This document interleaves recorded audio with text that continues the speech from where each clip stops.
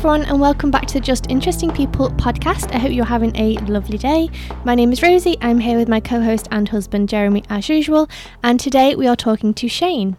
Shane is an anxiety, depression and trauma coach, founder of MBS Repair, which stands for Mind, Body, Soul Repair.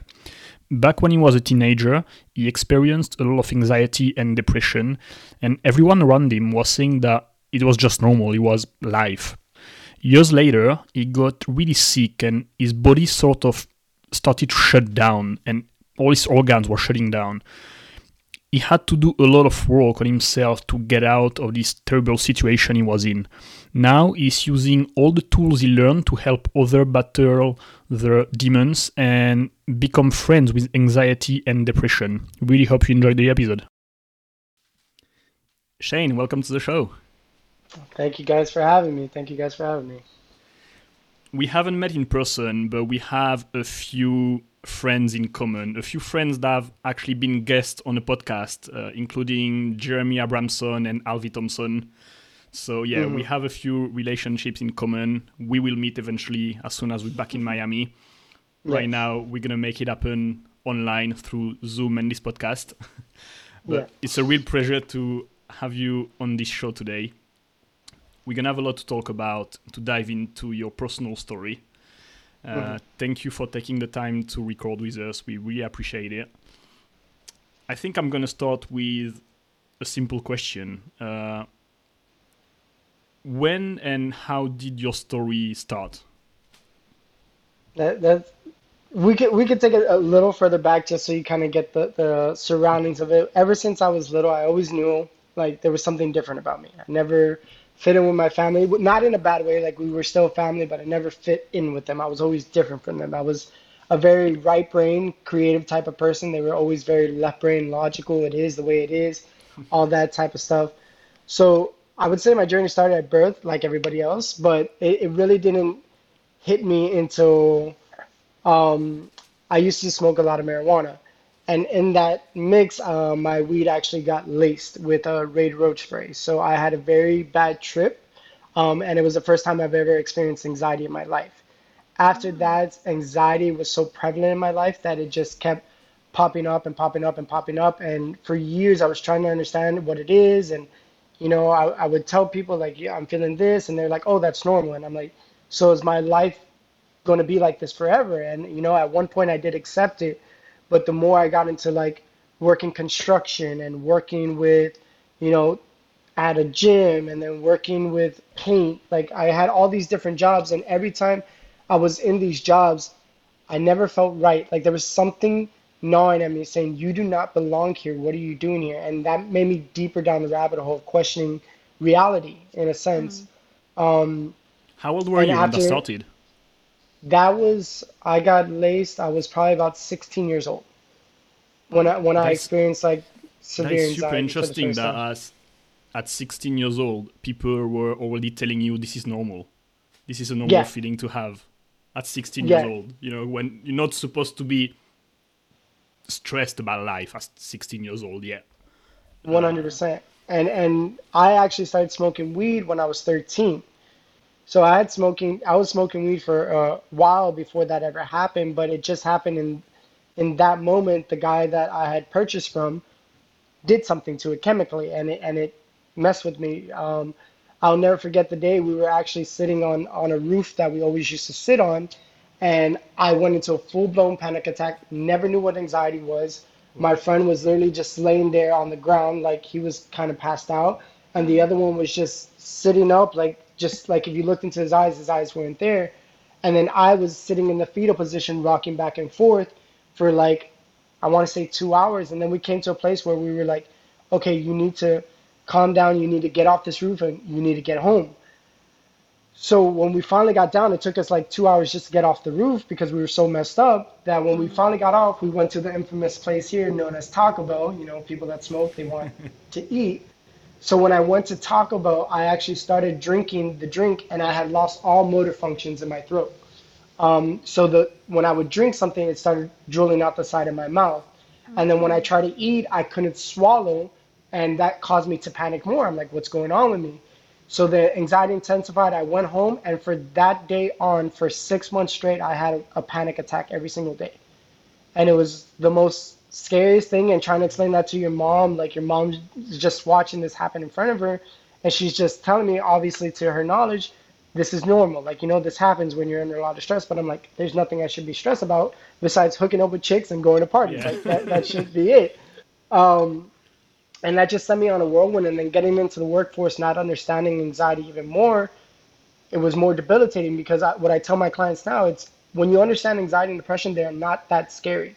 And most of the time, like with anxiety and depression, what happens with a lot of people, their lack of knowledge of the situation terrifies them even more because they're like, what's happening with my body? Something's wrong with me. Something's wrong with me. And then that just sends you down the rabbit hole. And that's kind of where it led me to going through. Um, and I dealt with it for years. And, I never wanted to deal with it, but people were telling me this is normal. And then I tried everything, trying to figure it out. I messed up so many times along the way. And then when I started working for myself, I experienced it even more because of the pressures from stress, but I didn't know how to cope or understand what was happening, understand my mind, body, um, and inevitably my soul. So then that kind of led me on this whole journey. And then in 2019, I became chronically sick. I had a small intestinal bacterial overgrowth, pancreatic insufficiency, liver toxicity, jaundice, and I was so malnourished in so many nutrients because my body wasn't holding on to it. I started suffering from severe memory loss to the point where I was actually forgetting my wife's name, where I couldn't drive my car because I would forget who I was, where I was, and what I was doing at times.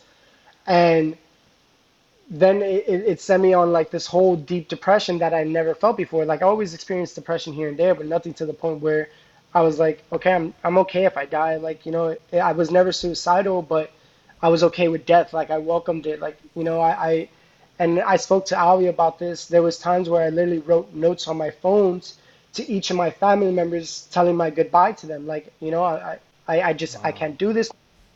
My body's failing me. Like, I'm not actively taking my life, but my body's failing me. So I'm on my way out. Mm. And I even wrote one to like my wife and stuff. So like if I were to pass away due to my sickness, they would then find my phone and see the notes and be like, okay, like like he was trying to tell us this whole time, but we didn't want to listen. And I see that so prevalent in so many family households that people are crying out for help, just screaming at the top of the lungs, but nobody's hearing them. And then what do we get in society? You're crazy. No, that's Mm. fine. That's normal. Everybody deals with this. And it's so sad that I just see this and people are coming to me and telling me like, no, this is who I am. Like I'm just an anxious person. I'm like, no, man, like it's so much deeper than that. And like Mm. that's kind of where my journey started, like with becoming a coach for trauma, anxiety, and depression. Because during that time, I went in the depths of my mind with deep meditations, uh, just really wanted to understand my body. I got my certifications in personal training, health and nutrition to understand the physiological side of it. Then I did my own research studies to the point where I'm now having conversations with functional medicine practitioners and doctors, and our terminology is that of the same. And it's like, I never went to school for this, but I really wanted to know because my knowledge was inevitably my freedom of not completely getting rid of anxiety and depression, but coming to a place where I truly believe anxiety and depressions are my best friends. They're the only ones that are going to tell me, something's wrong, that pay attention to this, and the more that we ignore it, the louder they get. And this is where we start identifying with our pain, where it's been so long, and you just say, I'm an anxious person, and you get these diagnoses of, Mm. oh, you have generalized anxiety disorder. So what a lot of the work that I go into with my client is that of speaking my own personal story so we could find a common ground of relating and showing them that it is possible to break free of the stigma of what anxiety and depression is. And coming from someone that had crippling anxiety to always, and I found it the other day, which was really interesting, where I had severe health anxiety, where I was constantly tied to a blood pressure machine because I thought I was going to have a heart attack, where I was constantly looking up symptoms of a brain tumor because I thought I was going to have a brain tumor or I had a brain bleed. And it's Mm. very debilitating when you're trying to live your life, but you're so succumb to your anxiety that you're constantly on top of it. And the paper that I found the other day was actually me writing down for 3 months straight my blood pressure, the time, and my heart rate because since my body was so malnourished, when I would sleep, my heart would drop into the 38s. So like the low 30s. So I thought, I'm like, that's it. I'm having a heart attack. My heart's failing me. Um, and it was just because my body was so suppressed. So that was kind of like where I was like, I gotta figure something out. If not, then Mm. like that's it. Like I'm calling it quits on life. And that's kind of where I am today, teaching people all about anxiety, depression, and trauma. So when you started experiencing anxiety at the age of 16 after this bad trip that you had, um, did you even did you ever, I don't know, like took medication, went to see a doctor about it or a psychologist, and to, I don't know, take like pills and stuff, like to fix it the old-fashioned Like way, like we know how to antidepressants. do in America and everything? Antidepressants, yeah. No, actually, I didn't. Like, I just everybody told me it was normal, so I thought it was something I Interesting. just had to deal with. Um, so I never went down the pharmaceutical route, and I could easily, clearly see, like when I was in my darkest days, why people commit suicide. Like it gets painful. I could see why people get on antidepressants and depression medication. And the more I go through my journey, the more I believe. Like I always say this, my biggest blessing was me getting sick. And I think me going through what I went through without pharmaceutical drugs was like my purpose for the universe.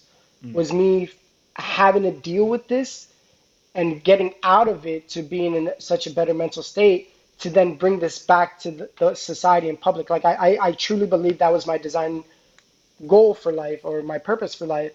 Um, so I think if I would have taken those pharmaceutical drugs, it would have deterred me from the mission of like bringing it back to the people and giving them what the motto of the company is, MBS Repair, which is true healing, um, where we're not just coping with pharmaceutical drugs or seeing psychologists and understanding we have everything inside of us that we need in order to truly heal from this. There's something you said that is super interesting is when you were experiencing anxiety, you eventually got the label of, oh, you're just an anxious person. That's just who you Hmm. are. Like it's, like it's a personality traits. Suddenly it becomes just a part of you. Hmm. And it's just, like you, I don't know, you're a funny guy or whatever here, or you're an anxious guy. That's it. And deal Yeah. with it. Like this is going to be your life. Hmm. It's interesting how we take it as, I don't know, a fact and We identify as and it. yeah, and it's normal, and it's like, okay, just live your life now this way. We don't even, yeah, Hmm. that's super interesting that you have the label. And so do you think, or do you know that uh, your body started to like shut down as a consequence of this anxiety and everything, or it's something that you caught like a virus? Or No, 100%. So a lot of the work that I do is understanding the body as a whole, and the reason why we never truly heal, and we're doing the work, and I'm going to get back to your question, but just kind of give you a vague picture. When I got sick, it was due to what I'm guessing is the suppression due to the amount of stress that I had and anxiety suppressed my body to a state that I was more susceptible to outside sources. So I got food poisoning around that time, and then that's when my body started shutting down. But it was over the slow span of a year, like a year and a half, 2 years, that I was dealing with the sickness. Um, and for years I always felt it, but it was like that was like the nail on the head that kind of like solidified it for me. Like, okay, this is it. Your body can't handle this, don't no more. Um, and I realized that I was doing all the work. I was doing the yoga. I was doing the meditation. I was doing the proper eating. I was exercising to whatever I can because I was so malnourished. I would get dizzy, lightheaded. I felt like I was going to faint. Um, and I'm doing all the right things in society's eyes, and I'm doing the right things that are quote unquote healthy for the body. Yet it was making me worse. And the reason why I never truly healed, hence true healing, is because of the amount of trauma. We have the three different nervous systems in our body: the sympathetic, the parasympathetic, and the central nervous system.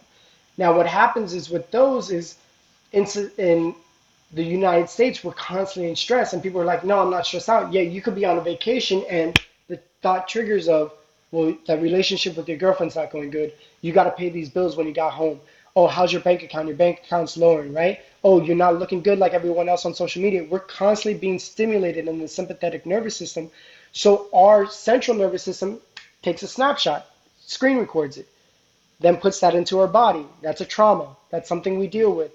Then all the other traumas that I had growing up, like, like when I was really healing from this process, I had intensified anxiety on top of the anxiety I was already having because I truly wanted to heal. And in order to get my body to a state of homeostasis, I had to release all those traumas. So when I was going through this, my wife would literally watch me on the couch going through a panic attack or something when I was thinking about a conversation I had 8 years ago. When I had a fallout with a friend or a breakup with a girlfriend or something that happened, a girlfriend cheating on me, like I went and visited all those traumas, had conversations with that. And as I started letting these go from my body of like showing myself, hey, you're okay, you're still here, and literally bringing up the trauma, then coming here and having a conversation with it, the more I did that, the more my body was relaxing. And the more my body was relaxing because it wasn't held on to these traumas, my health started going into it. So it was kind of like a parallel. The more I released trauma, the more my body started healing. But it wasn't because the proper food I was eating or the diet. That was, a part of it. But the main thing that got me healthy was releasing the traumas beforehand that allowed my body to then heal, to then build new building blocks and build a new foundation because we do the proper eating, we do the healthy habits, we do the reading, we do the mindset work and everything, but we have such a shaky foundation, which is our traumas, that we start stacking up on this. And then when we say, I'm still suffering with this. So a lot of people hate it when I say this, like, exercise. I'm a huge advocate. Do not get me wrong. But a lot of people do it not for intention. They do it for the aesthetic look of things. Yeah. So when I say exercise, yoga, meditation, those are nothing but coping modalities. These are things just to, like, if you look at your body on a physiological level, when you do meditation, when you do yoga, when you do exercise, it brings out these endorphins and then bringing the parasympathetic nervous system up, and you come to this place of like, okay, I feel better. But then 2 days later, you're still struggling, you're still dealing with the same trauma, you're still dealing with the same shit. And then you ask the person, hey, how are you feeling? Like, have you gotten rid of your anxiety and depression? They're like, no, this is why I do these things, because they help me. Well, I don't want to help you with that. I want to help you overcome that. So in my practices, we do the exercise, guided meditation, guided yoga, which is intentional for the body, not just doing it because society sees you as a higher individual, but we do these things with intention to then relieve our body. And when we do that and we bring ourselves to that, I'm like, okay, we found a foundation. Now we build on top of that. Because most people just do the work to come here to mid-level. But when we're there, that's when we do the real work to break through the limitations that we have on our body. And then that's where you feel the intensity of like the practices that I do, where you start to experience a little bit more anxiety and trauma responses at first, but that's when you like push through the tip of the water, and then it's like you come out the other side and you're like, oh my God, I could breathe for the first time. And you're in a place where you could sit with those anxiety, depressions, and traumas, and you're like, how you guys doing? And have conversations with them. And that's where I want to get my clients to, where they're no longer coping with it, but they're actually friends with their trauma, friends with their anxiety, and understanding that they were the only ones trying to tell you something's wrong. It's really interesting that so when you did this, I'm going to call it exercise of reliving and re-experiencing your past trauma and facing them, did you do that because you're being coached or you're getting helped, or it's something that you felt you had to do? Because it's scary as shit to face all the crap you went through in your life for 20 plus years. Like, this is usually something we tend to bury in a bag and throw away, and we don't want to deal with it. And like you said, like, it's necessary to grow. Like, it's a necessary step. But having the self-awareness to do it without any help, it's impressive. Yeah. So, like I said, going back, like I truly believe I was meant to do all this on my own. I was because every time I brought it up to someone, it was like, no, you're stressed, you're anxious. It got so bad that I had a dependency like an autistic child. You know, when you take an autistic child out to a certain place, like they wear headphones to kind of like keep them in their mind so they're not like stimulated by the outside world. I literally used for like a year and a half, I wore these wireless headphones around my head. When we would go out to dinner, I was never at the dinner. I had to plug into the headphone to keep my mind off the anxiety. And it was like, it was crazy. Like, it was bad. Like, my wife got so mad at me. She's like, you're with family, be here. And I'm like, if I am, I will freak the fuck out. And but like I said, I had to go through all these things. And when I reached out to people and saying, hey, I'm dealing with this, it's normal. It's normal. I kept getting the same responses. And I'm like, fuck, so many people are dealing with it. So if no one's coming to save me, I have to save myself. So one of my, I had a conversation with one of my friends and he called me a psychonaut. It's, like there's some people in the world that have the ability to go into the depths of their mind and explore. Psycho meaning the mind, and then not astronaut and an explorer.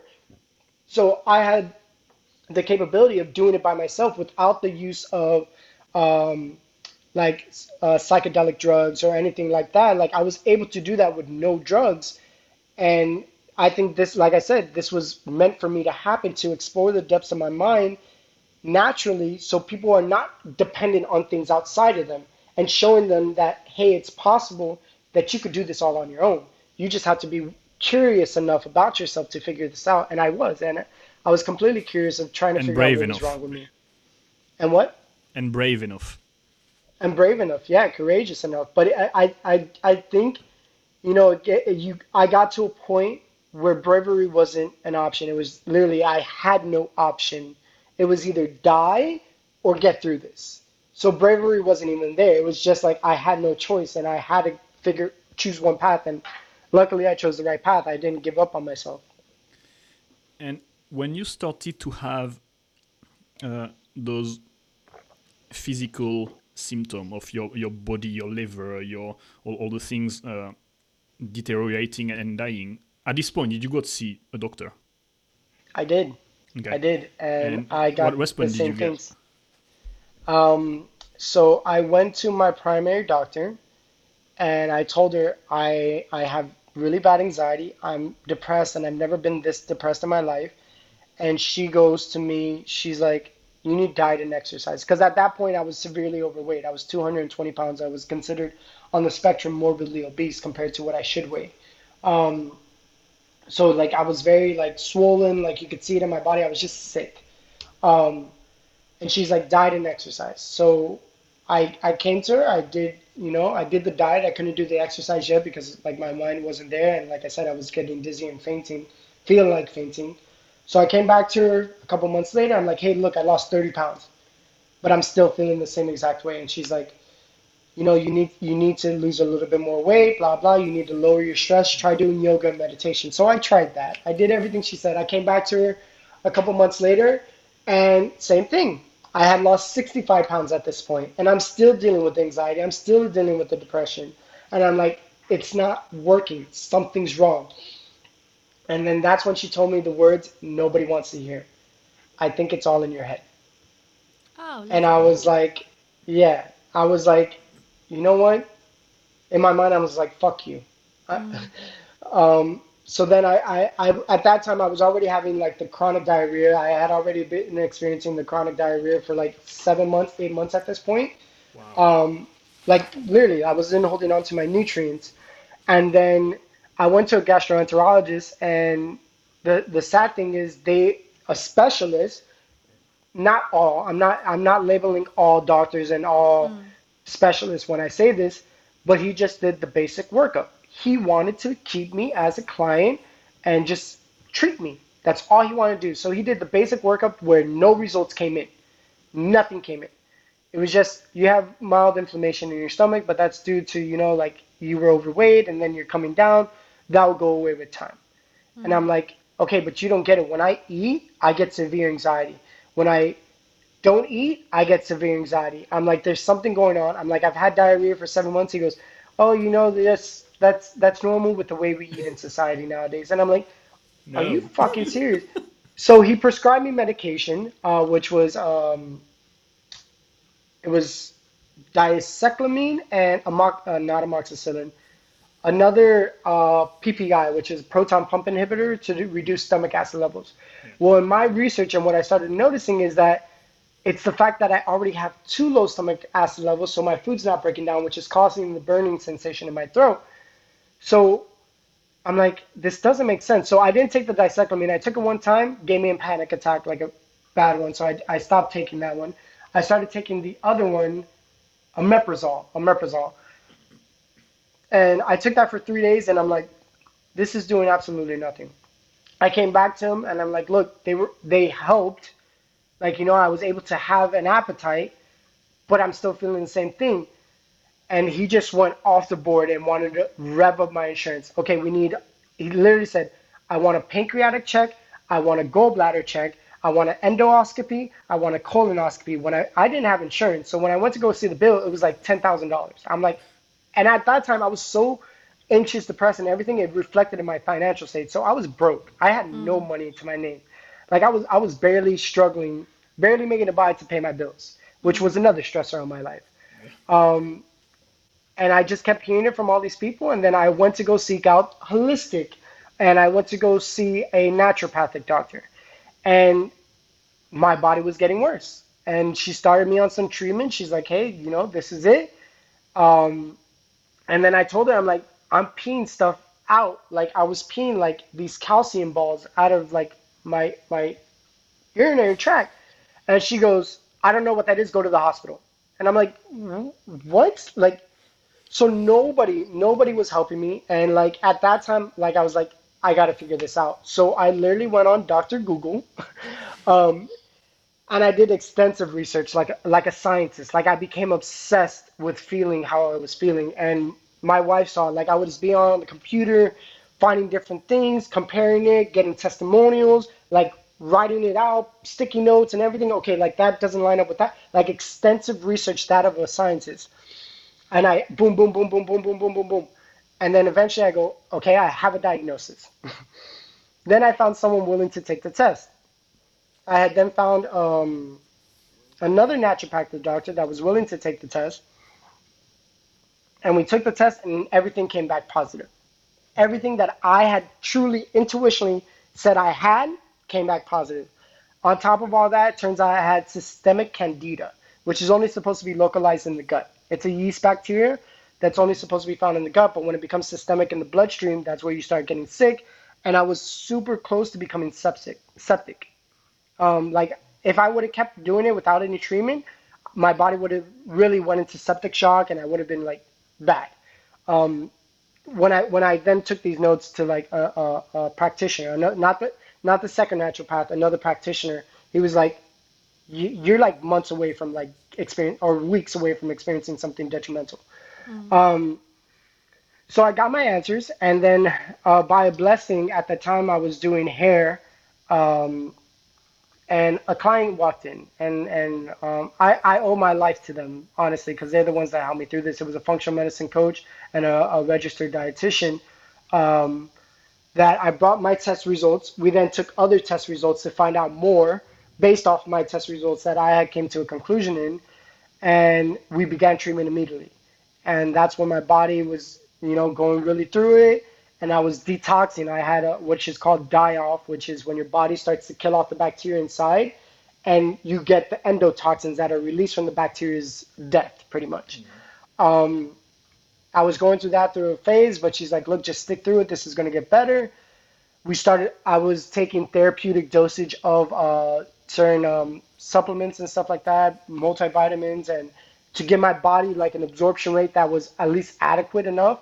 And then slowly but surely, I started feeling my mind coming back. My memory started coming back. My focus started coming back.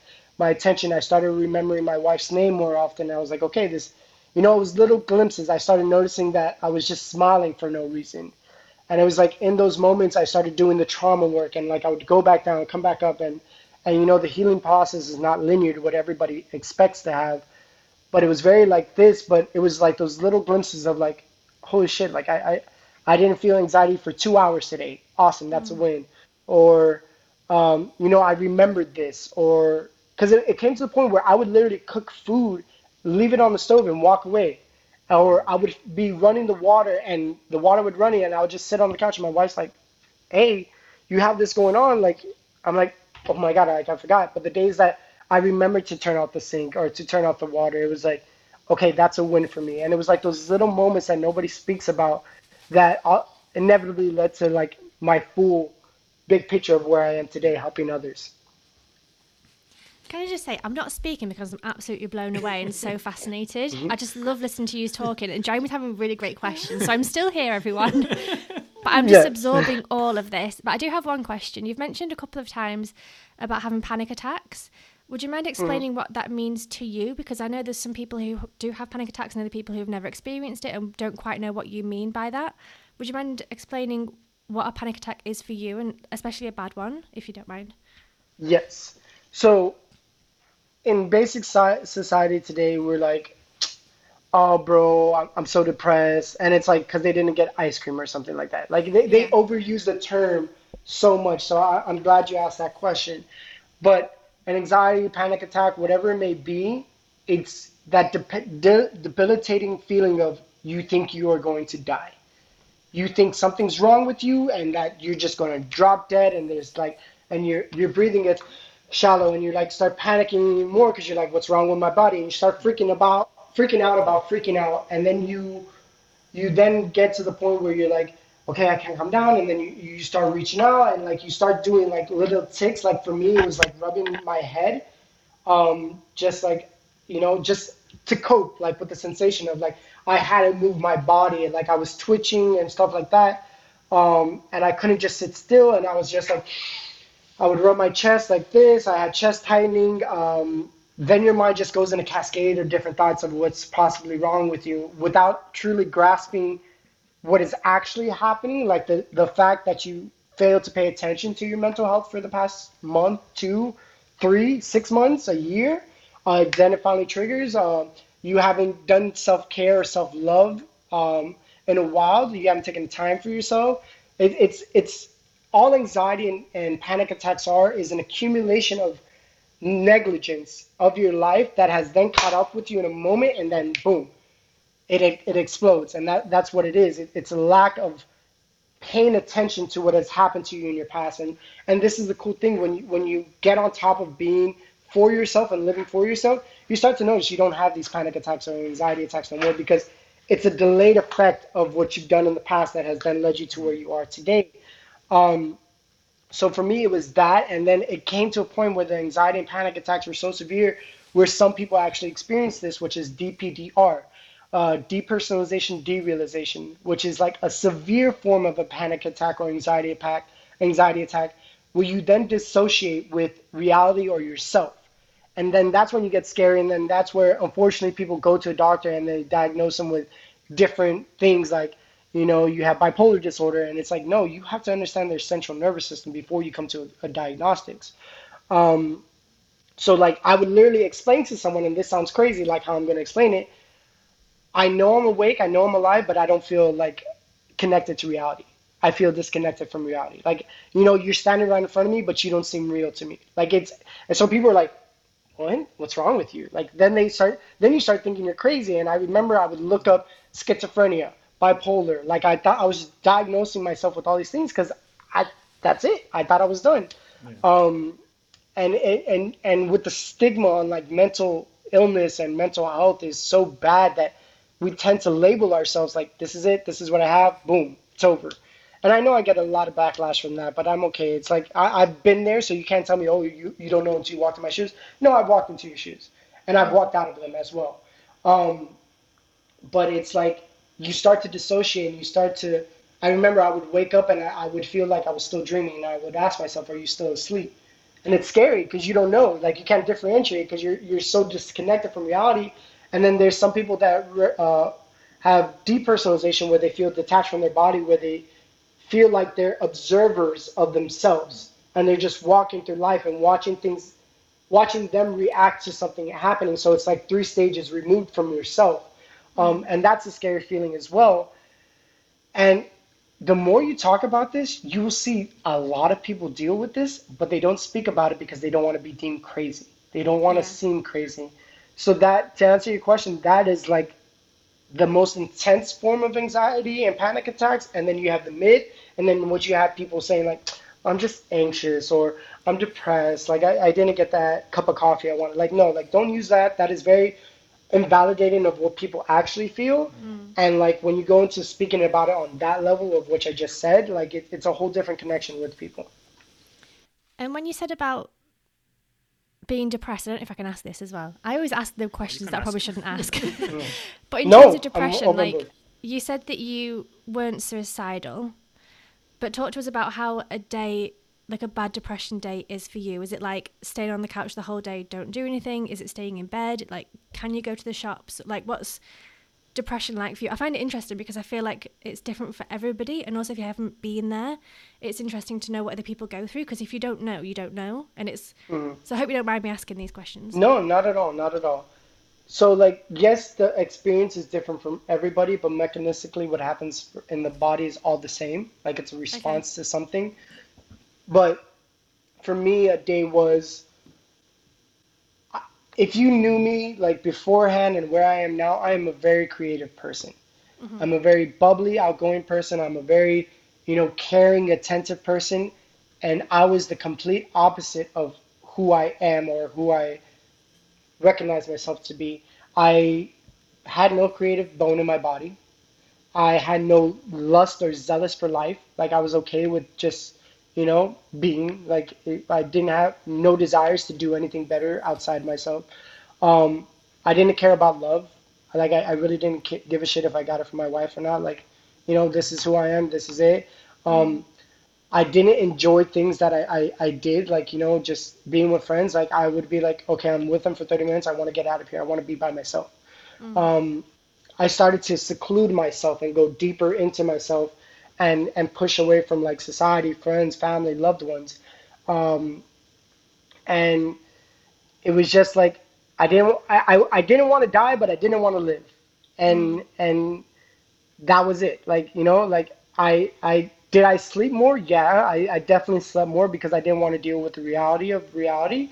Yeah. Um, but at the same time, my mind was so stressed out that it even carried with me into my dreams. So I just didn't want to have thoughts. I Mm. didn't want to think. I didn't want to. I wanted to veg out and just literally like Switch off. like if you had a heart rate monitor that goes beep beep, I wanted to be beep. Like I wanted to flatline my mind. Um, but I could easily see in those moments where, like you had the thoughts. I'm not gonna say I didn't have the thoughts of suicide. Like I would be like, if I were to get in a car crash right now and I died, all right, cool. Mm. But I didn't want to actively do the act of, Yeah. hanging myself or grab a gun or anything. I didn't want to do that. It was just like if something were to happen to me and I was dying, that's okay. Mm. Like that's how I was. I didn't really love life at that point. It's crazy, isn't it, that the mind can do that? Hmm. And that so many people go But through it as well. And so many people but just give up here's a the pill beautiful just to, thing. yeah, go on. Here's the most beautiful thing about that. And this is what I tell my clients. If you could find happiness in pain, imagine the happiness you will find when you're in joy. And Mm. so the beautiful thing about that of like your mind going there, it's just your body protecting you. It's just your mind protecting you. And when you could see it in that stance, that it's not your mind or body trying to harm you, it's a self-preservation mechanism that's built inside the body of, hey, we can't deal with this no more. That's what DPDR is. Depersonalization, depersonalization, derealization. It is a disconnection of the mind saying, I cannot deal with the stress no more. So disconnect. Yeah. Don't deal with the pain. And it's a beautiful thing when you look at it in that sense of you're like, holy shit, my body's just trying to protect me. And then that's what started happening to me. So when I started experiencing the traumas, letting them go from my body, and I was still experiencing depersonalization, derealization, when I was dissociating, I would actually thank my dissociation. I'm like, thank you for trying to remove me from this pain that I'm feeling. And I built a new relationship with that depression, that anxiety. And it's like nobody thanks their pain. Nobody thinks they're anxiety. Nobody thinks they're depression. So the more I kept doing that, like I would literally laugh to myself. I'm like, oh, I'm dissociating again. And I was like, thank you for protecting me. And I remember like I went into a Walmart and I was walking through Walmart and I had a huge panic attack and I dissociated and like I started seeing people like and I was like, they're not real, like, and I stopped. I took a deep breath. I was like, and I said the words, thank you for doing what you have to do to protect my body. I was speaking to my anxiety and my depression. And instantly, within 2 minutes, my anxiety and depression appeared. I came back into like reality. I was like, okay, let me go on back my thing. And the more I practiced that, the more thanking my anxiety and depression for doing what it has to do inside the body, the less I started experiencing it. And it It's was, funny because, go ahead. sorry, it's funny because that sounds, no offense, batshit crazy, but at the Yeah. same time, it makes perfect sense. It's like the weirdest kind of juxtaposition of like, that's obviously never going to work, but then also, well, that's obviously going to work. Like I'm Yeah. kind of like, It's like self-awareness. I'm like in a weird state of like, that makes sense, but that makes like zero sense at all. Like I don't know. I think it's as well. It's something that no one ever talks about. No one ever says, "Oh, thank you for giving me anxiety today. I really appreciate that." Everyone's always like, "No, I don't want it. Get it away from me. Quick, get rid. Like, give me anything to get rid of it." Whereas I love your approach of like embracing it and be like, "Thank you for protecting me," because that's ultimately what your body is doing. Your body or your mind, whatever it is protecting yourself. Mhm. And thanking it for being there is such a different way to approach it. It's Yeah. I don't know. It's so confusing for me. I don't know if I'm. I, Are you the same, no, Jeremy? I'm going to give you a clarity on like how I can explain it, right? Let's go back to prehistoric times. You are walking in the forest, right? And a tiger jumps in front of you. And it wants to maul you and wants to eat you and it starts attacking you. If you did not have anxiety in that moment, you will not run. You would Yeah. just sit there and take the mauling, right? So wouldn't you think your anxiety for kicking in and getting you the hell out of there? Yeah, you need the fear to get you to run and to get out of it. Yeah. But we fear so much that we run from it. And I never understood the John F. Kennedy quote, there's nothing to fear but fear itself. Mm. It didn't click to me when I started applying that to my life, that we need the fear in order to get out of it. You get what I'm saying? Like this, if we fear, we're going to be paralyzed. We're going to be stuck and we're just going to be eaten alive. But if we do not fear itself and we just take care of the fear and attack it, then we have the possibility to move away from it. And like I said, it was like when I was depressed, all depression is in the body is inflammation of the brain. So the mind can't function properly. So you start to have slower cognition. You start to have memory loss. You start to have depressed mood, all these different symptoms. But then you're like, okay, my brain's just inflaming right now because it's trying to preserve my mind. And when you look at it in that aspect, you're like, oh, thanks, man. Like, this Yeah. is my best friend. When you start to see your anxiety is just trying to keep your eye on something that, whether it be physical, internal, or something that's happened in the past and it pops up, it's you're like, bro, thank you so much for bringing that to my attention. And it's a whole different ballgame when you're in there because now you're not fearing fear itself, you're embracing it. And it's like that's where power comes from. Because when we're in a state of happiness and joy, we don't do nothing with our lives. We're like everything's good. Why? What's the point of growing? You get what I'm saying? But we need pain to grow.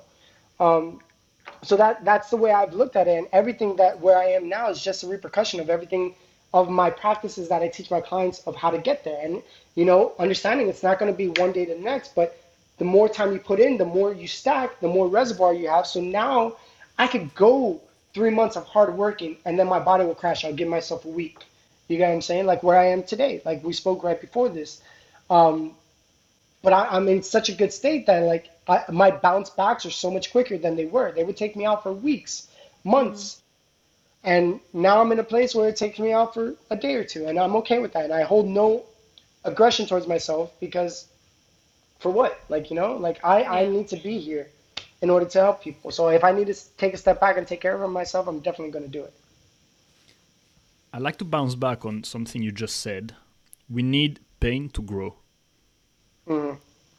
Because that's something I've heard before. That's something I've experienced myself. Mhm. So I understand it, but can we grow without pain? Yes. Okay. 100%. But we need to have curiosity inside of us. So now I'll explain to where I am. It took me getting chronically sick in order to be where I am now helping people, right? It took that pain of anxiety, depression in order to be free of it to then help people in this sense. Now that I'm here, I am so grateful for being here. I do not take it for granted. And when you do not take things for granted, then you could be like, I'm having a good day, let's do more good. Right. And you start growing from a place of good. But you have to get out of that pain point first. You have to push through that pain, get to a place of good, and then be curious enough with yourself of keep doing the good when you're good. So like the days that I don't want to journal in my book because I had good, right? Like I was good. I didn't have anxiety or depression all day and it was a good day. Why would you journal in your book, right? Yeah. But for me, I'm currently on day 636 of journaling in my book every single day since I've gotten sick. Straight. Whoa. Three things I'm grateful for. And the more I'm grateful for when I'm good, it just reflects in my life. I'm grateful for the smallest things. So like yesterday, for instance, when I hit the wall, the conversation I had with my wife, though I didn't want to have that conversation because I was like mentally drained, I wrote down in my journal, I'm grateful for the conversation with my wife today. I'm grateful for getting a new client today. I'm getting a new client because then that provides money for my family.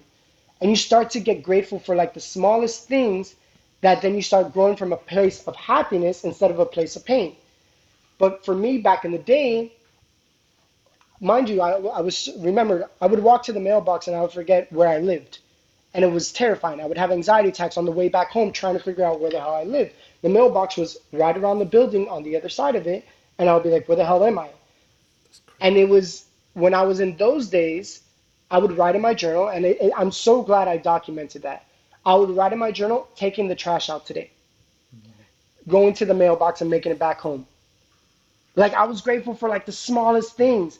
And now I'm grateful for the smallest things, but I'm in a place of joy and happiness that I truly feel that. Not just saying it, I truly feel grateful for the conversation I had with my wife, for bumping into that stranger and having a conversation with him. This weekend, I met a guy that I just talked about my story, and he spilled out everything that he was dealing with. Yet nobody, he wouldn't say that to anyone else on the street, but he told me all about his anxiety and depression willingly because I was able to relate to him.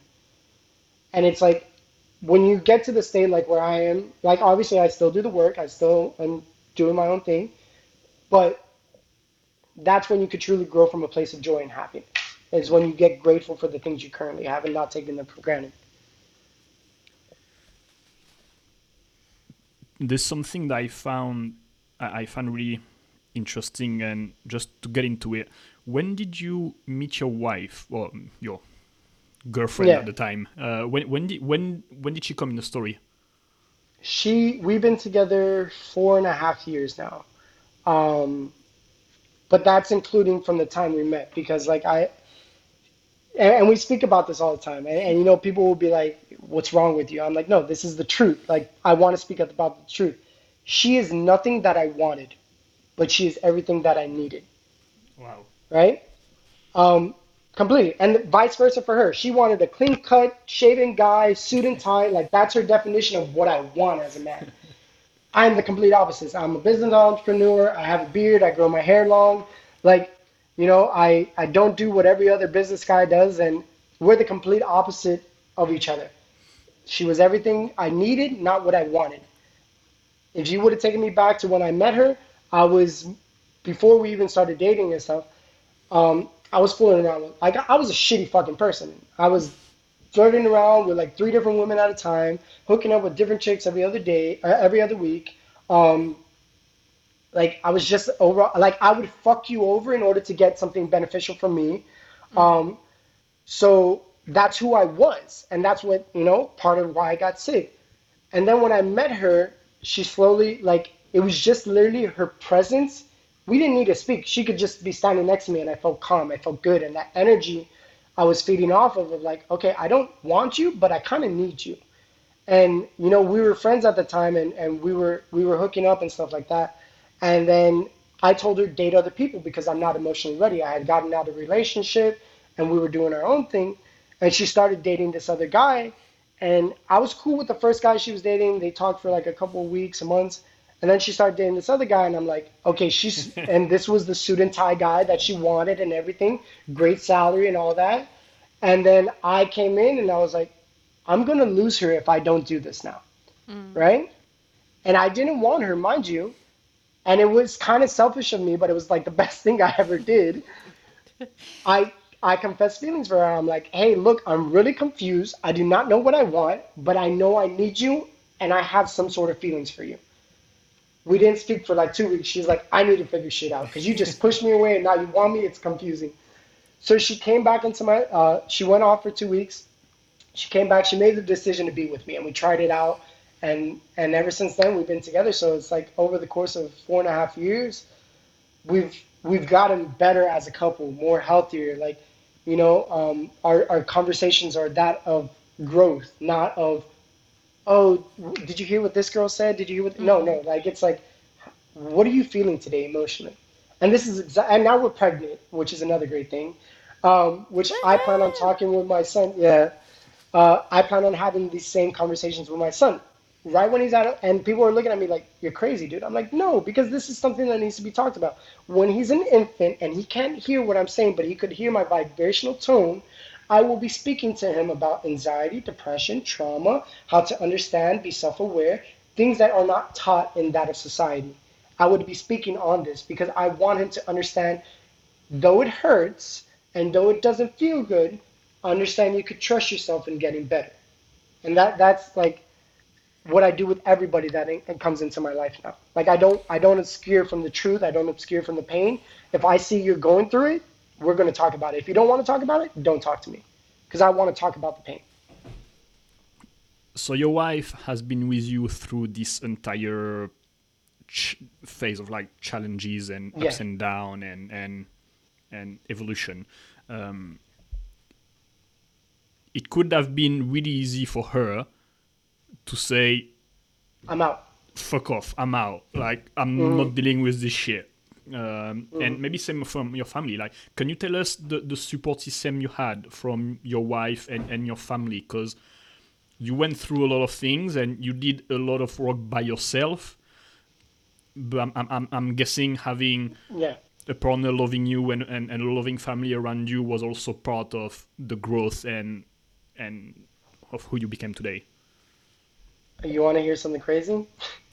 Yeah. I had no support at the beginning. Absolutely none. Not from my wife, not from my family. My wife, I will never forget, and we've had conversations about this. She told me, I think you're being psychosomatic. Not that it's all in your head, that you're thinking about it too much, that it's bringing upon the symptomology that you're feeling. That's what she told me. My family is an old school Cuban family that you do not talk about your pain because it's a sign of weakness. You do not talk about your problems because then people will see you as weak. So I brought them to that attention, and they were like, no, there's nothing wrong with you. Stop that. If you talk about being sick, you're going to get sick. Like, that's the mentality that they had. And it wasn't until like they really saw everything going on and me coming out of that and me showing them test results, hey, I'm sick. Like, there's something seriously wrong with me. That's when I got the support. Okay. But for most people, they don't, I didn't have the financial stability. I was using credit cards to pay test results, to get testing done. I didn't have that. And there's a lot of people that can't even get approved for a credit card to then pay for these things. My credit was shit. So it's like, I just had enough to get by and to do the work that I had to do. So I didn't have the support from them until I started healing on that journey. And then when they saw it, now it's like a whole different relationship. And yes, going back, me and my wife had a very healing conversation because at the time where I was just at the beginning of me getting sick, she lost her father. Her father passed away.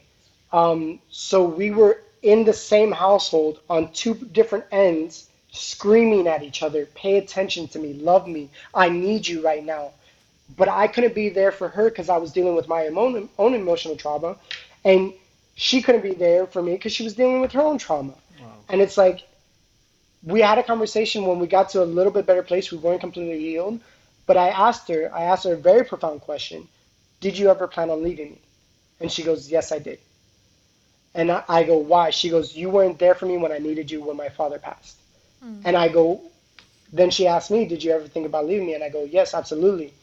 I didn't feel the love and support I needed to get through this because of what you were telling me that it's psychosomatic and stuff like that. So I wanted to leave you because I didn't think I had it in you. And then it got into like my side where never cheated on her, but I brought to her attention, and I know it hurt her. I'm not, and people are like, "Oh, you shouldn't hurt your wife like this," but it's a whole different realm. But I told her, I'm like, "Look, I'm actively looking at women on Instagram, and I hate this part about myself. I do not want to do this to you, but you're not there for me, so it's like I'm having to seek elsewhere." And then it gave me the very profound thought of like, yeah, I did want to leave her, but it's like, do men and women cheat because their spouse is not giving them what they want, or is it because of dissatisfaction in their own life? And what I found out, it was a dissatisfaction. My wife wasn't doing nothing wrong, Yeah. nothing. She was dealing with her traumas, what everyone should be doing. And Yeah. I was blaming her for that, for the ignorance on my end. So I was being selfish in that sense. So when I saw it in that perspective of like, it is my own dissatisfaction in my own life of the reason why I even want to go outside of her is to just feel alive for a minute, for a second outside of this pain. And then like the more we talked about it, like we talked to each other, and talking about like, I don't want to look at other women, and like it started disappearing the more and more, like I became well with myself and I started feeling the fulfillment in my life. And then the same with her, like, like it just became a healthier conversation when we talked about the things nobody wants to talk about. Hey, I'm looking at other women, I don't like that. And people will be like, why would you tell her that? I'm like, okay, let's play this out. I don't tell her that. I then resent her, and then I actually go cheat on her, which then ruins our relationship. Or I bring it to her attention, knowing it's going to hurt her, because she did cry from it, and I'm not stupid from that, knowing it's going to hurt her, but we could then come to a place where we could get an understanding and see how we could resolve it together. And that's where we are today. And like every time there's a pain point between us, we speak about it. And obviously under her, because like, like she's not a person that could take on a lot of pain at one time. I can. So obviously I do it within her means. Communication is key. 100%. Even with yourself. Yeah, with everyone. I mean, communication is so key to healthy relationships. Yeah, but having those important conversation is never easy, and also we are not taught to do them. Like No. in by like when I mean is even our parents, and I mean it's just a generation thing. Like they don't have the Yeah. tools to tell us, so it's not like a blame. School is not teaching us that. Society as a whole is not teaching us how to deal with hard conversation, even like on personal level or business level. Like we are usually taught to avoid confrontation rather than confront things like that. So it's not something that we really know how to deal with. So it's always like, what should I do? Like it's really really complicated to do. But yeah, when you can. Also, I think I don't know. It's maybe it's not something you can do with everyone. Like both person has to be ready to talk about it. So 100%. it's not like that easy. You can't just do it with everyone, I think.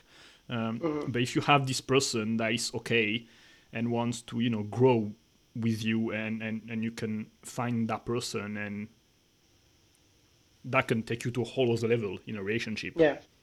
100%. And it's your willingness. And like I work with clients all the time where they're like, my spouse won't listen to me. How do I get him to listen to me? And I'm like, are you even listening to yourself? Like that's a question you should ask. Like, and I have this practice that I do with my clients all the time is I have them write out their morals, what they truly believe in, and then I have them write in everything that they don't allow in their life. Negativity, arguments, all this stuff. And most of the time you see people are living in the column that they don't allow in their life and never with their morals. And it's when they see that, they're like, holy shit, like, I got to change this. It's very eye-opening to like physically see your ailments of like everything that I believe in, I'm not even speaking into. So then they're like, oh, but I tried talking to them. I'm like, yeah, but your words are triggering for them. So why don't you ask them, hey, what do I do that triggers you? You know what I'm saying? Asking those questions, because people don't want to ask questions, they just want to respond. They just want to react to something. And it's like when you ask questions to someone, they're willing to give you the answers. And then they're like, oh, but I tried that. And I'm like, yeah, because the way you're asking it is triggering from them. So they don't want to do that to give it to you. Be like, hey, you know, and very like not kind of like a child. Like, you know, you want to speak to the inner child. You don't want to be speaking to them because them is the conditioning of what they've gone through in the past. Speaking to the inner child and be gentle and kind. Be like, I know what I do bothers you. Put blame on yourself because there is blame on yourself. I know what I do bothers you. I know I'm hurting you and I don't want to hurt you no more. So can you please tell me what you don't like about me or what I do? And I think that's a very opening question where they're like, because now they get to be on the offense of what they want to be in, is they want to be in that responsive state. So allow them the space to respond. I don't like it that you do this. I don't like it when you do that. This pisses me off about you. I hate it when you do that. And instead of reacting, take in the knowledge and process it. How can I be a better version of myself to be more service to others and make an impact? So like with my wife, I no longer come and try to fit myself into what she needs. I ask her the questions. Do you need a boyfriend right now? Or a husband? Do you need a coach? Do you need a friend just to listen to you vent? I show up how she wants me to show up, and I have no resistance from her. But when we come in trying to put ourselves in our ideologies, and sometimes, yes, we want to help, but it's actually negative because it's causing a pressure and they resist that. So if you just say, what do you need from me? I just need time alone. Okay, go ahead. Listen to them. The more you do that with them, the more they're going to be open to telling you, you know, I don't feel good, which my wife does today. Before I would ask her, what's wrong? Nothing. Now it's like, what's wrong? You know, I'm feeling anxiety because I have a lot of pressure from work right now, and it's just causing me really stressed out. And then, you know, I'm having this argument with like a friend of mine, and it's like, I just asked one question and I got all this information because now we've created a new path in our relationship of to go off of. But most people are stuck in their past ways. You have to build a new room with them and allow them to come into it, if that makes sense. Yeah. Yeah, it reminds me something you told me, Rosie, a few years ago. Oh God. When no, like 4 years ago, we lost a baby. Just to give you like the context, and we went through a few months of obviously like dark, complicated times. And I do remember, Rosie, at this time, you were like calling your mom or calling your best friend, and I remember you saying like, when I call this person, like she's feeding me with, you know, positive stuff, like, oh, at least you can get pregnant, at least this, at least that, when all you wanted was just someone to listen to you and be sad with you. Like you didn't want to hear like positive shit at this time. Yeah. Like you just wanted someone to listen and be there and cry with you.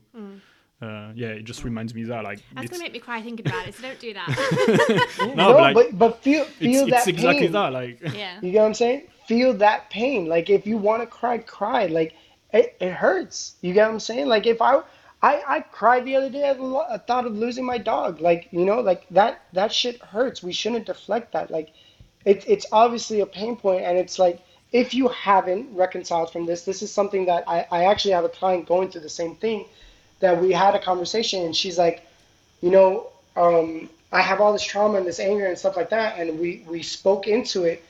And I just told her, please close your eyes for a second. I go, if you could pinpoint your pain anywhere in your body and feel it, where would you feel it? And she says, my throat and my abdomen. And I just went in and I'm like, what could, based off of like the trauma she's told me, what can this be? And I asked her one question. I go, did you ever lose a child? And she goes, no, I have my 2 kids that are alive today. And I go, I'm not speaking about them. I'm speaking about the other ones. And she's like, well, I had 3 abortions. I go, yeah, those are the ones I'm speaking about. And she didn't heal from this because she had never assigned them a name. And I don't know if you did that yet, but it's a very cathartic healing process of assigning someone that came into this world, assigning them a name, then giving them a personality, and speaking them to them as an adult, because they never reached the physical world, so they are that of the spiritual world, so they know more knowledge than we do here. And it's like having that conversation is like, you know, I'm sorry. Like, this is wasn't my intention. Things happen. Like having that loving, caring relationship about speaking about the pain. Like I wanted you here, but something happened that I couldn't have you here, and speaking into that and really forgiving that part about yourself and letting go of that just opens room for healing. And I'm just going off women, and we don't have to talk about this after, but if you guys have been trying to get pregnant since and it hasn't been happening, could it be that trauma pain that's not allowing it to happen? You get what I'm saying? Like Mm. that, and that's something I like to speak into, because like sometimes it's that trauma pain and not doing it that your body doesn't allow it to happen because it's still holding on in your central nervous system to that pain. And that's kind of like what I go into, like when I speak to my clients, is like, don't avoid the pain, cry, speak about it, scream at it, yell at it, do whatever you need to do, but you will talk and confront this pain moving forward. Mm. Yeah. So I've actually had 2 miscarriages since then as well, so But you might see what I explain mean? Like, something. Yeah. just use that practice. Like, Mm. go back and watch this or listen to this audio again, and that might be a possibility. And you'll be surprised that if you actually have conversations with them and speak to them, assign them a name and assign them a personality, you could then let go of that trauma. Your body would be like, okay, now I could bear another child. Like I have the energy, because probably during the first miscarriage, you had a lot of trauma already that you hadn't dealt with. And then Mm. that's what the baby took on it and released from there. You get what I'm saying? Yeah. We both had. It's not even just. Yeah. Yeah. Mm. Yeah. Yeah. Yeah. Yeah, exactly. And you, the same thing. I would say the same thing for you. Yeah. Speaking of which, when we talked a few days ago, I remember we talked quickly about masculinity, about men crying. You pinpoint a bit about coming from a Cuban family and Hmm. emotions equal weakness, and this is something I've experienced in my life as well. Like don't cry, be a man, like all those things that we hear.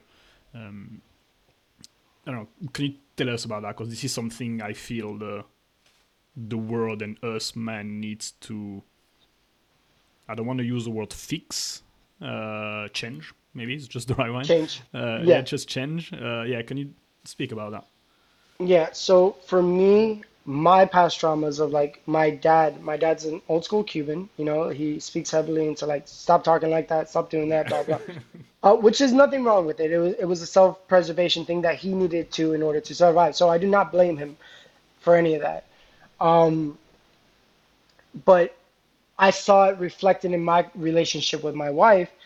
And until I got sick, I was always very masculine, very vibrato, like very, I'm a man, do not mess with me. Like, the minute I started tapping into my feminine side, people are like, oh no, you have that stigma, that's gay, like stop being a bitch. And like, the minute I started tapping into that, which is funny enough, I have more female clients than I do male clients, because I tap into that feminine side, because I create a culture where women feel more accepted by a man.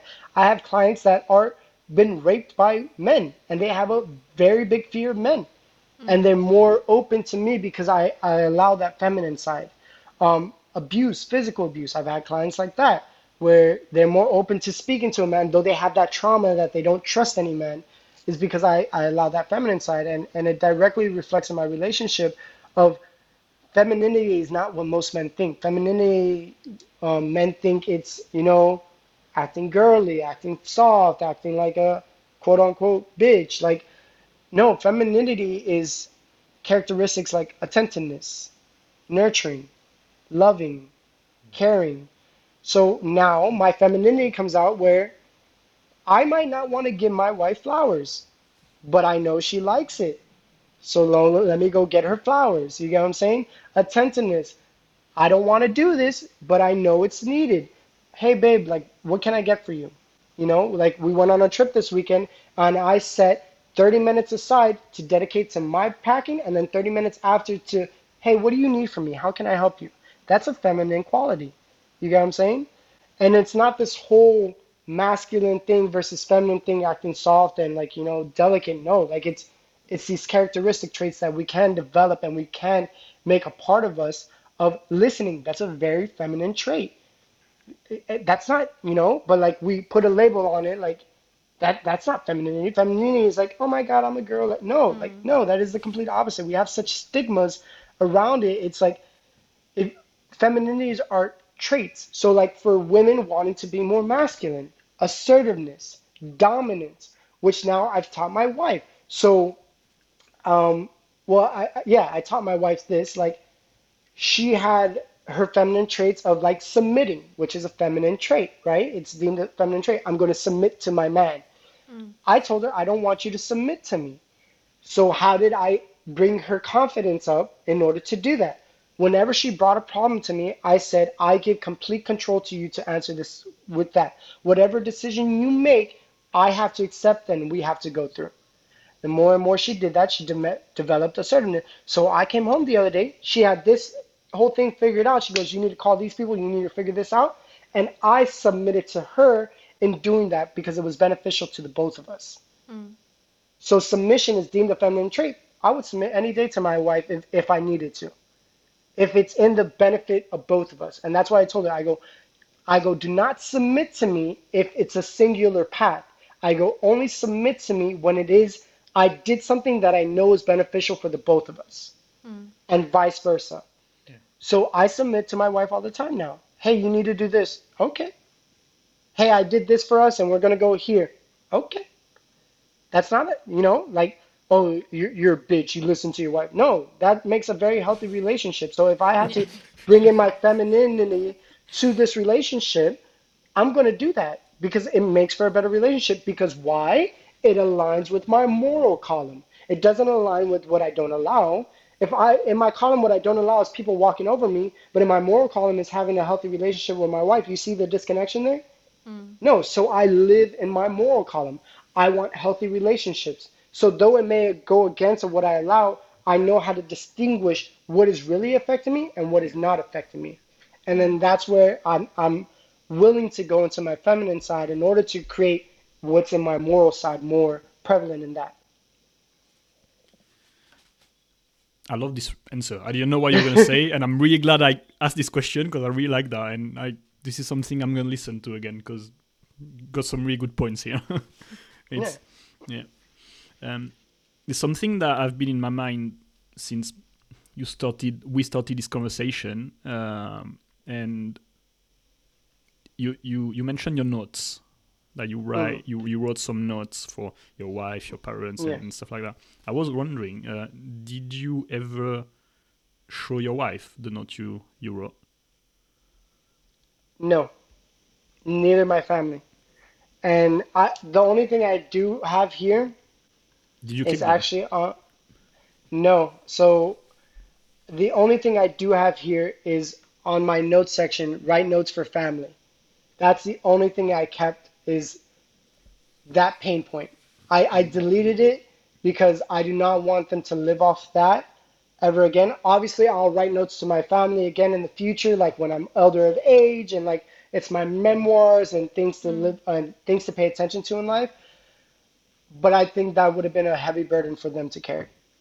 And I coming out of it, like it kind of was like a selfish thing that writing those notes, um, of showing them like, you didn't listen to me, you didn't pay attention to me when I Yeah. needed you the most.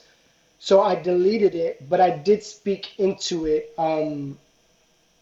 with my wife. I spoke to him about it, and I spoke to my mom Right. about it.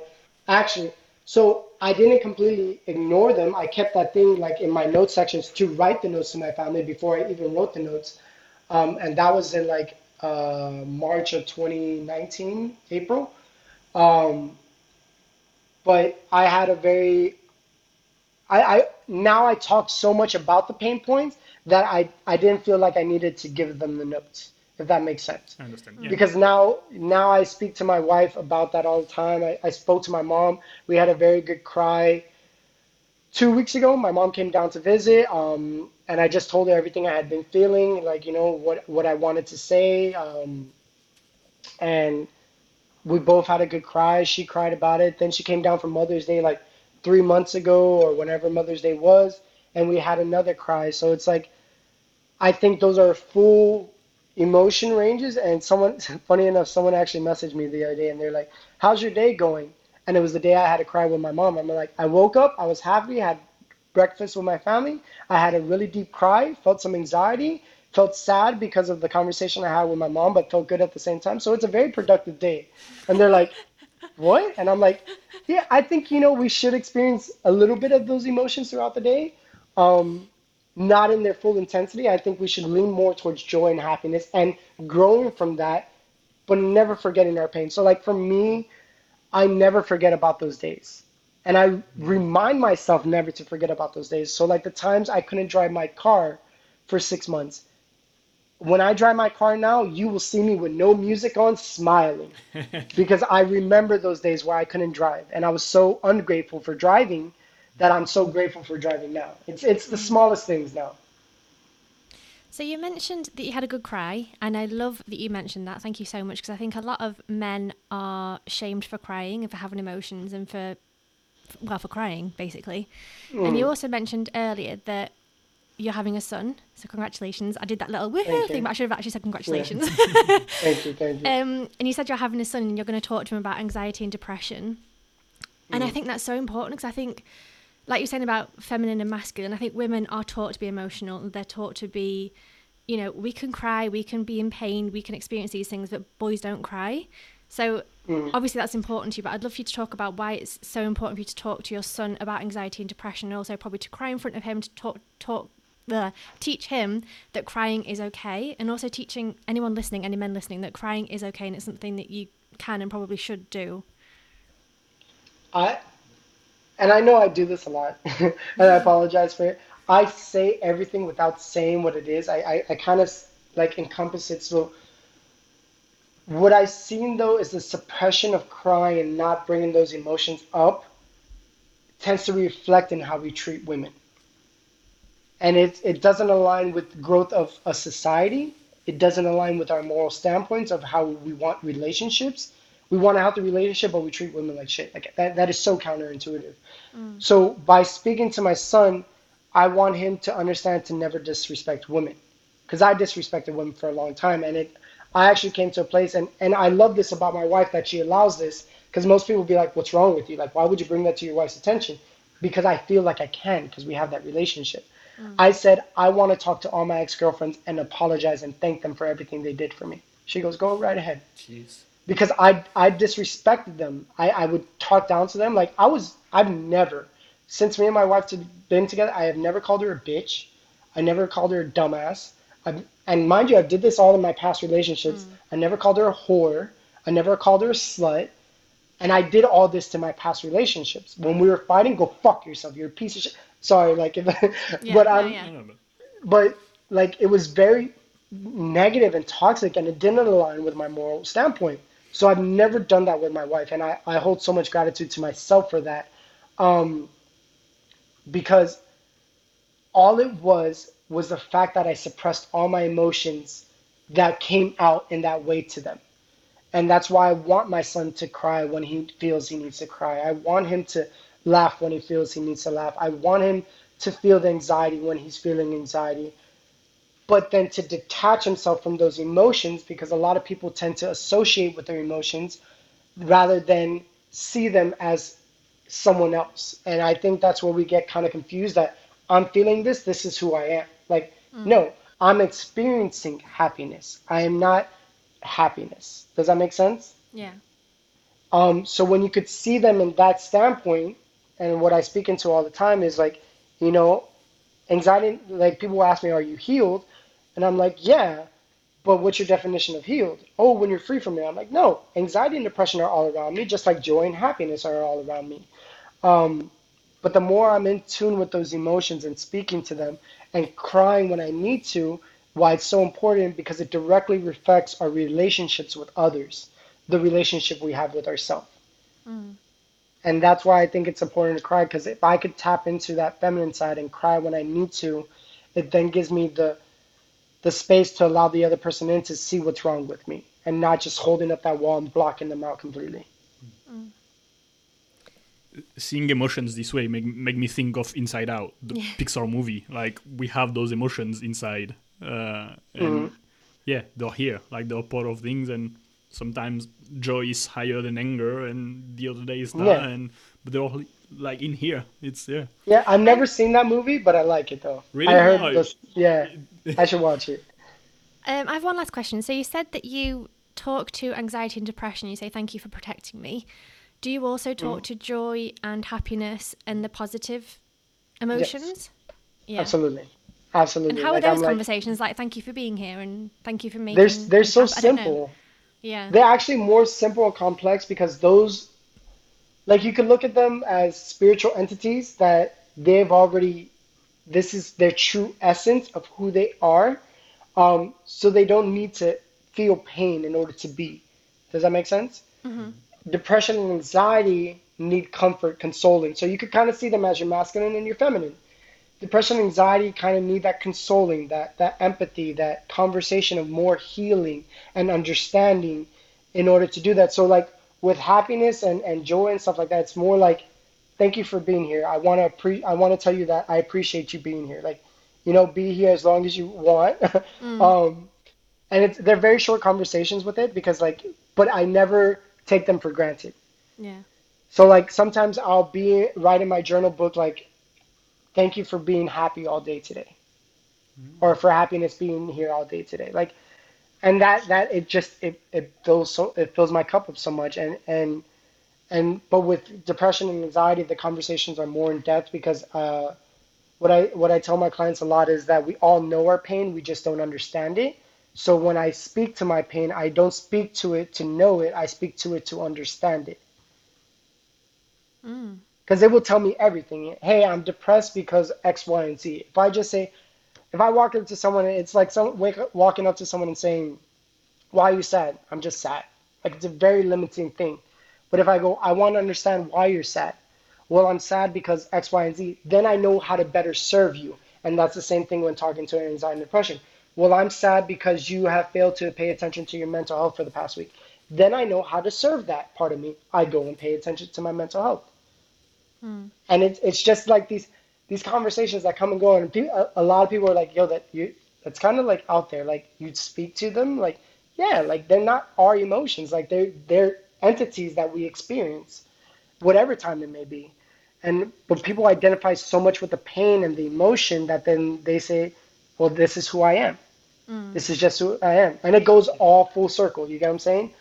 Which then brings me into what we were speaking about last week about like one of my modalities that I love sharing on podcasts is a method I developed because I saw when I was in my sickness and everything, I kind of saw because since I was detached from it, like it was the best thing that ever happened for me. Actually, um, experiencing DPDR because being detached from it, I was seeing things as they were, not as what I interpreted them to be.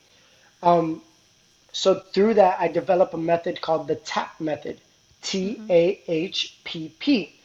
Um, and what happens with a lot of coaches that kind of like bothers me, and I didn't want to be one of these coaches, is when they speak into helping people, kind of like what you were speaking into earlier, of they were speaking into positivity, but that was so invalidating of her when she just wanted to cry.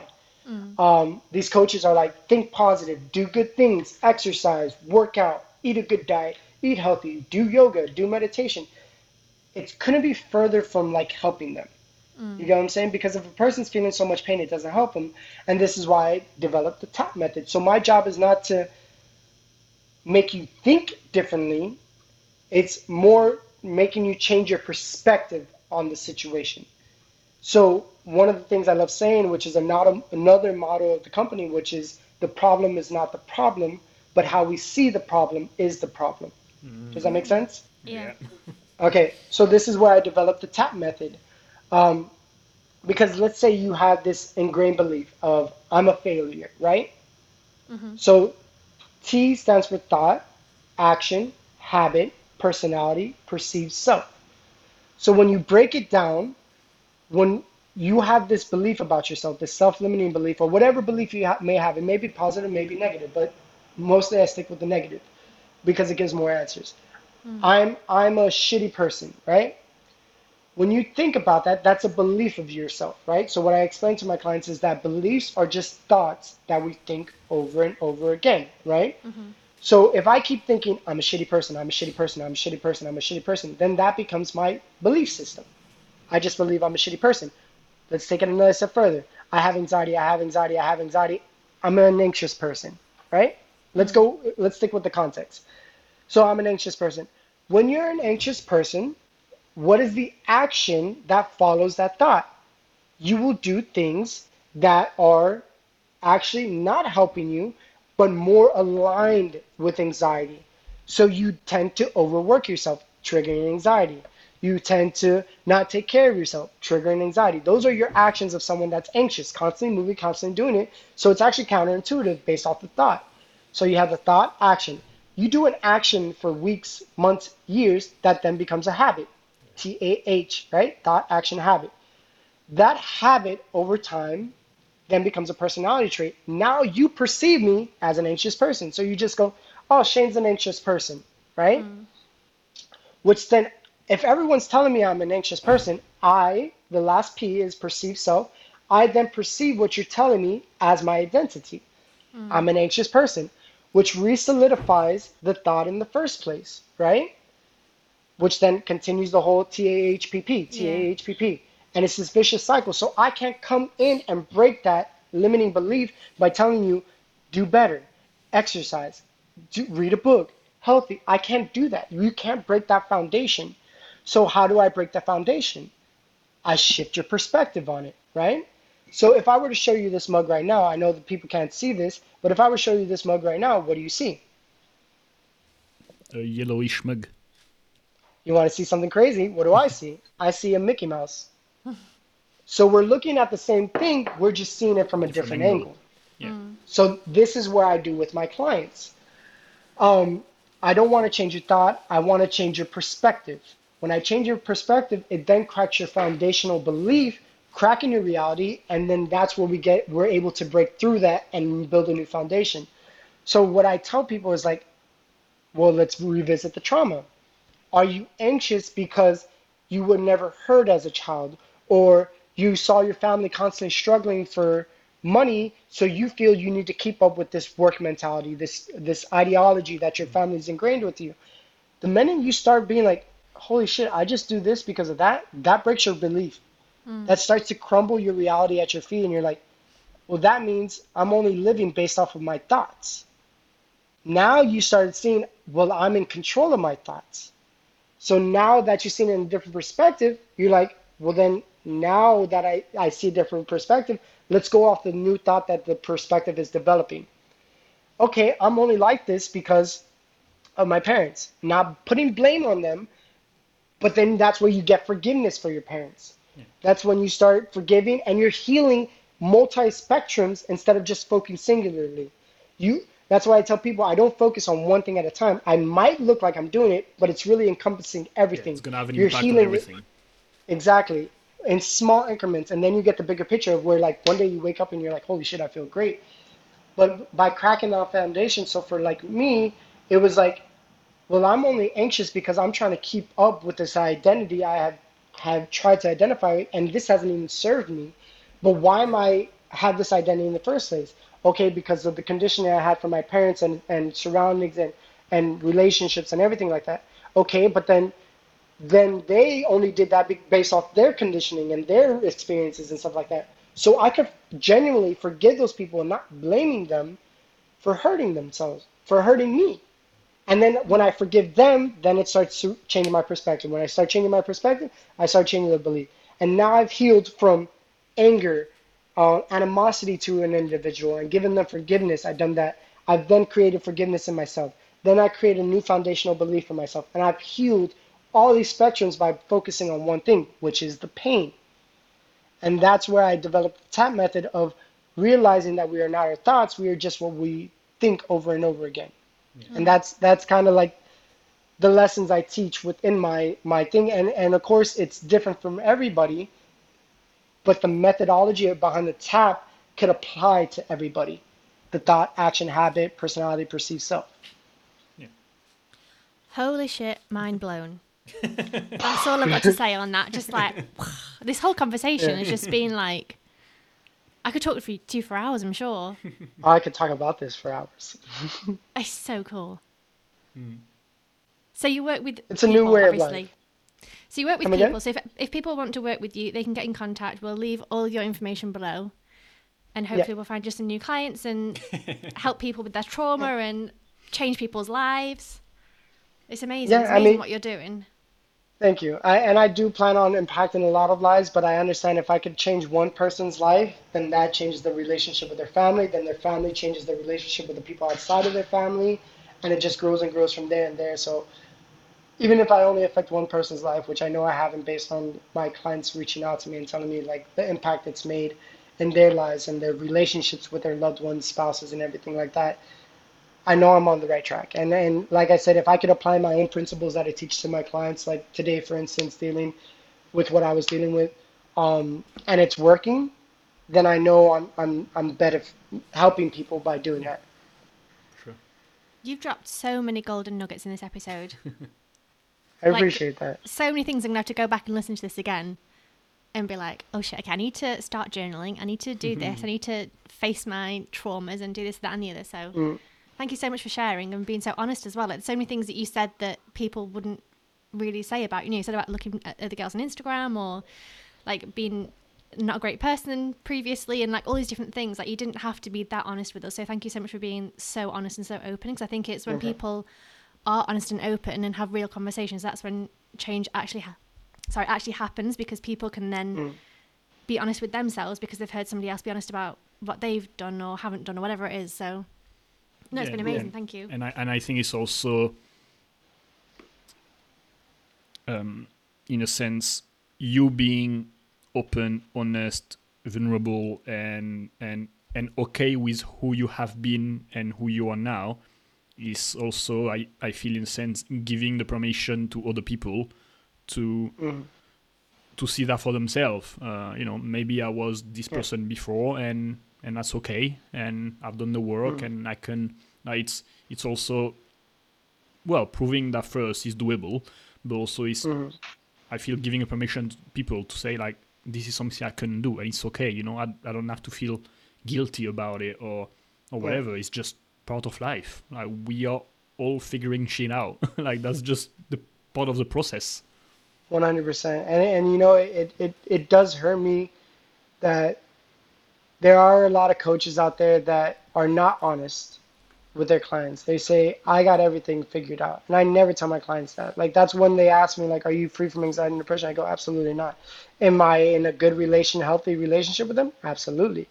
But I know so many coaches I've spoken to in the past that they will tell me one thing, and then when we get on a podcast or something, they're a complete different person. And it's like, well, like they're like, oh, I'm dealing with this trauma and stuff like that. But then when they speak on their own content and I see it on their Instagram, it speaks nothing about their pain. It speaks nothing about it. It speaks into, oh, I'm better and I'm healed from this. Yeah, I know you cried to me telling me this. And and the same goes for psychologists. Some psychologists are treating people like it's literally the blind leading the blind. It's like hurt people hurt people. Yeah. And you could see my track record. I haven't deleted any of it. But if you go to my other Instagrams and stuff like that, you will see that I've tried being a coach multiple times throughout my life. I had Taylor Talks. I had The Porch. I had the Up Next Project. I had a nonprofit organization for veterans, like to help like veterans and stuff like that. I've had all these things, but I was still dealing with my traumas.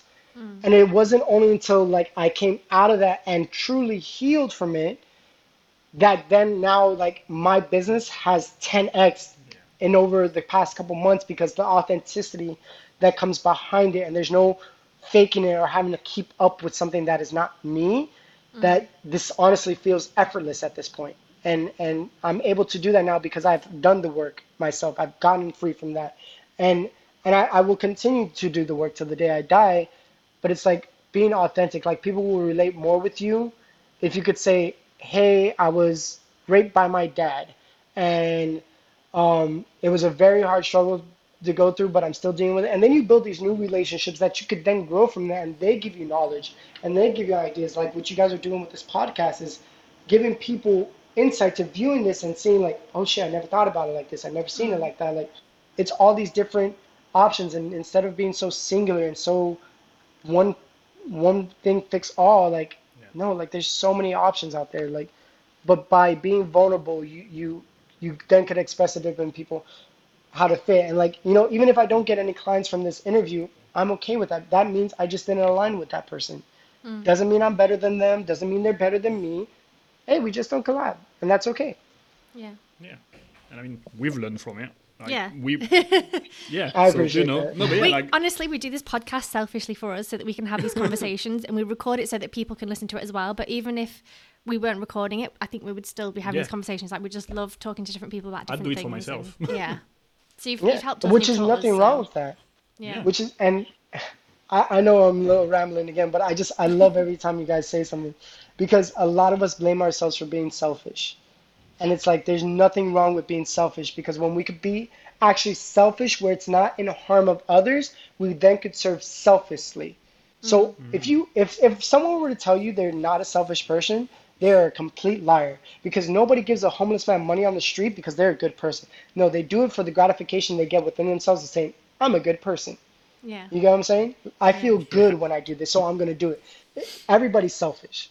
When you could admit I'm selfish, and like what you guys just did, that being selfish for doing this for yourselves and getting knowledge about it, there's no problem with that. You're getting knowledge to then help more people. Yeah. You get what I'm saying? Which means it's an ultimate service of others by being selfish.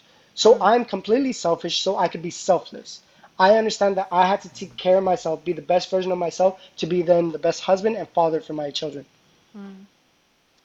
Love That's a whole new different way of no, looking yeah, at but it. it's so true. It's so true. Yeah.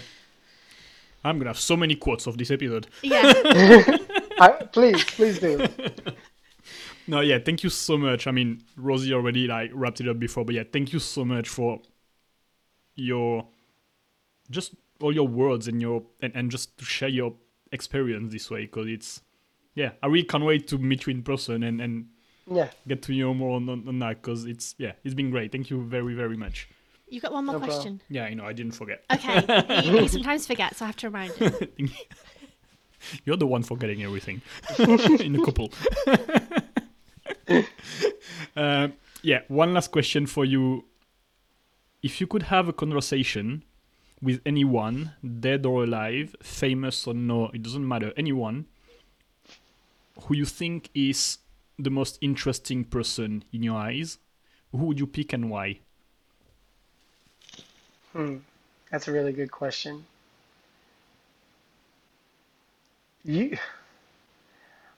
My mind, and that's the thing. I don't want to talk to anyone that's figured it out. I don't. Okay.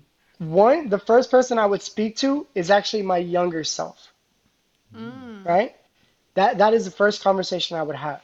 If I had a second conversation, I would love, and if we can manifest this and put it out there, to speak to Justin Bieber. I I know I that was not sounds expecting that. Okay. at all, but I've just seen his transition from his childhood into his adulthood, and like the depression and anxiety he's dealing with now, and he's very open about it. I just feel that he's not getting the adequate help that he needs through the amount of money he has to pay for these high-end doctors. And I think he continues to struggle with it because he's not getting real answers. And I would love to have a conversation with that, because if I could impact someone with such impact on the world, that just gives me a lot of credibility. This is the selfish part, in order to go help out more people. Have you messaged him? No, I have not. Well, that might be step number one, is to message him like, hey, Justin Bieber, I know you're dealing with all this shit. I can help you. Yeah, but you're right. You're absolutely right. I'm not gonna make excuses, because I could be. You know how many people reach out to him on a day-to-day basis asking him about this. But you're absolutely right. You don't know until you try it. And I know the whole 6 degrees of separation, that is in humans. Like, I'm 6 people away from knowing who Justin Bieber is. It might even be shorter than that. But I would love to find out that he's doing a thing. And I've already planned the scenario in my head. Is running into him somewhere, having a piece of paper with my name, my information on it, and saying I could truly help you, and just slide it to him, shake his hand, leave it in his thing, and he reads it, and If he feels connected to it, then he reaches out to me. Like I've thought about this multiple times. Interesting. And what would you say to your younger self? Feel the pain.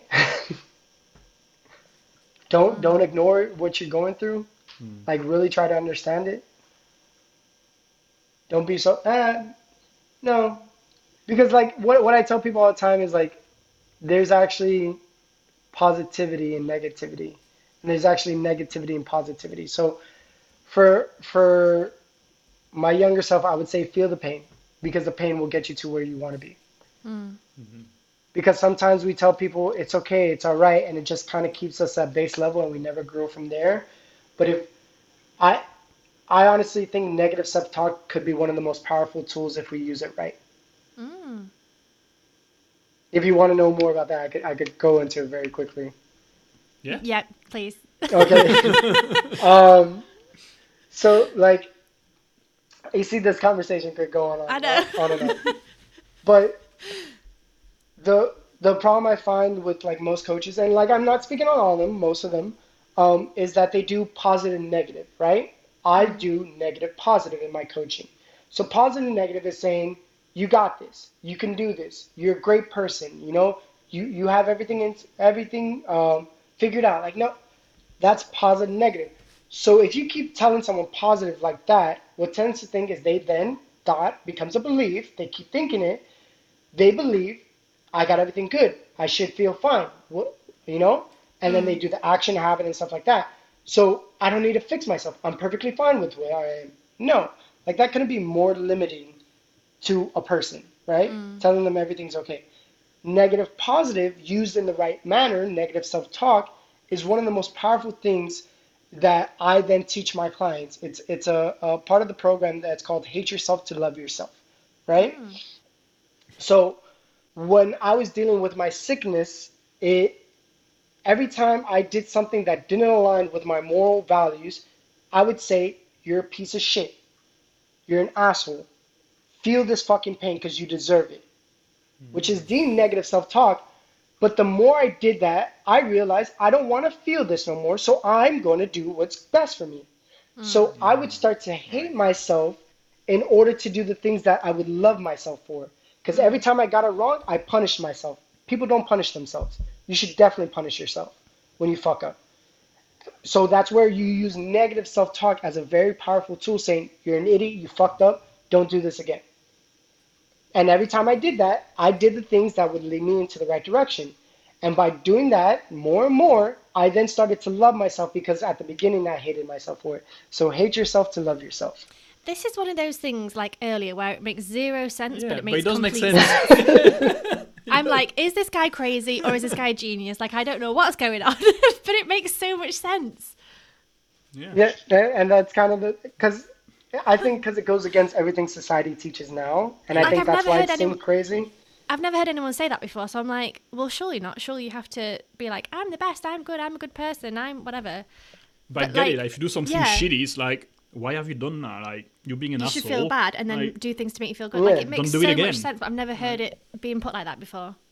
Exactly. And that's the thing, when you tell yourself everything's okay, like the best quote you could think of, it's okay not to be okay. I love Yeah, that I love that quote. one. Yeah, same. Because when you keep telling yourself you're okay, what you are doing or think positive, what you are doing on a fundamental level is invalidating yourself of the pain that you're feeling. And the minute you have your invalidation of yourself, your mind can't conceive it, so it fragments apart from each other. So it's saying, I'm supposed to feel good, but I feel like shit. What's wrong with me? And then it's this constant battle. But if you could go and fit yourself into the slot of where you are, of like, I feel pain right now. I feel like shit. I'm an idiot for doing that. I'm not going to do that again. You then get to flip the script into, okay, I know in order to not feel that, I got to do this, this, and this. And then that's where you start to hate yourself, but in the process, you start to love yourself because you're doing the things that you hate. yeah. Mind blown again. Loved this conversation. Yeah. Appreciate it. Like you said, it doesn't make any sense, but it absolutely make total sense. Yeah. Love this. Thank you. Thank you, Shane. No problem. Really, really. No problem. Honestly, thank you so much for this episode. So we spoke a couple of days ago and I was like, I can't wait for this one. Like, I cannot wait to talk to you for a long period of time and have it recorded for other people to listen to as well. So thank you so much for taking the time to do this. Thank you for, like I said before, being so honest with us and for dropping so many bombs and so many golden nuggets as well of like useful things that people can use now, having listened to this episode. But obviously, if people do want to work with you, we will leave your information linked in the show notes as well. Yes. Yeah, thank you so much. It's been amazing. No problem. And I would love to come back on later when I figure out more things. Yes. We'll happily have you back. Yeah. Appreciate it.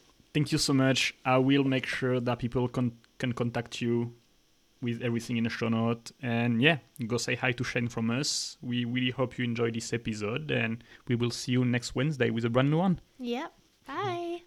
Bye.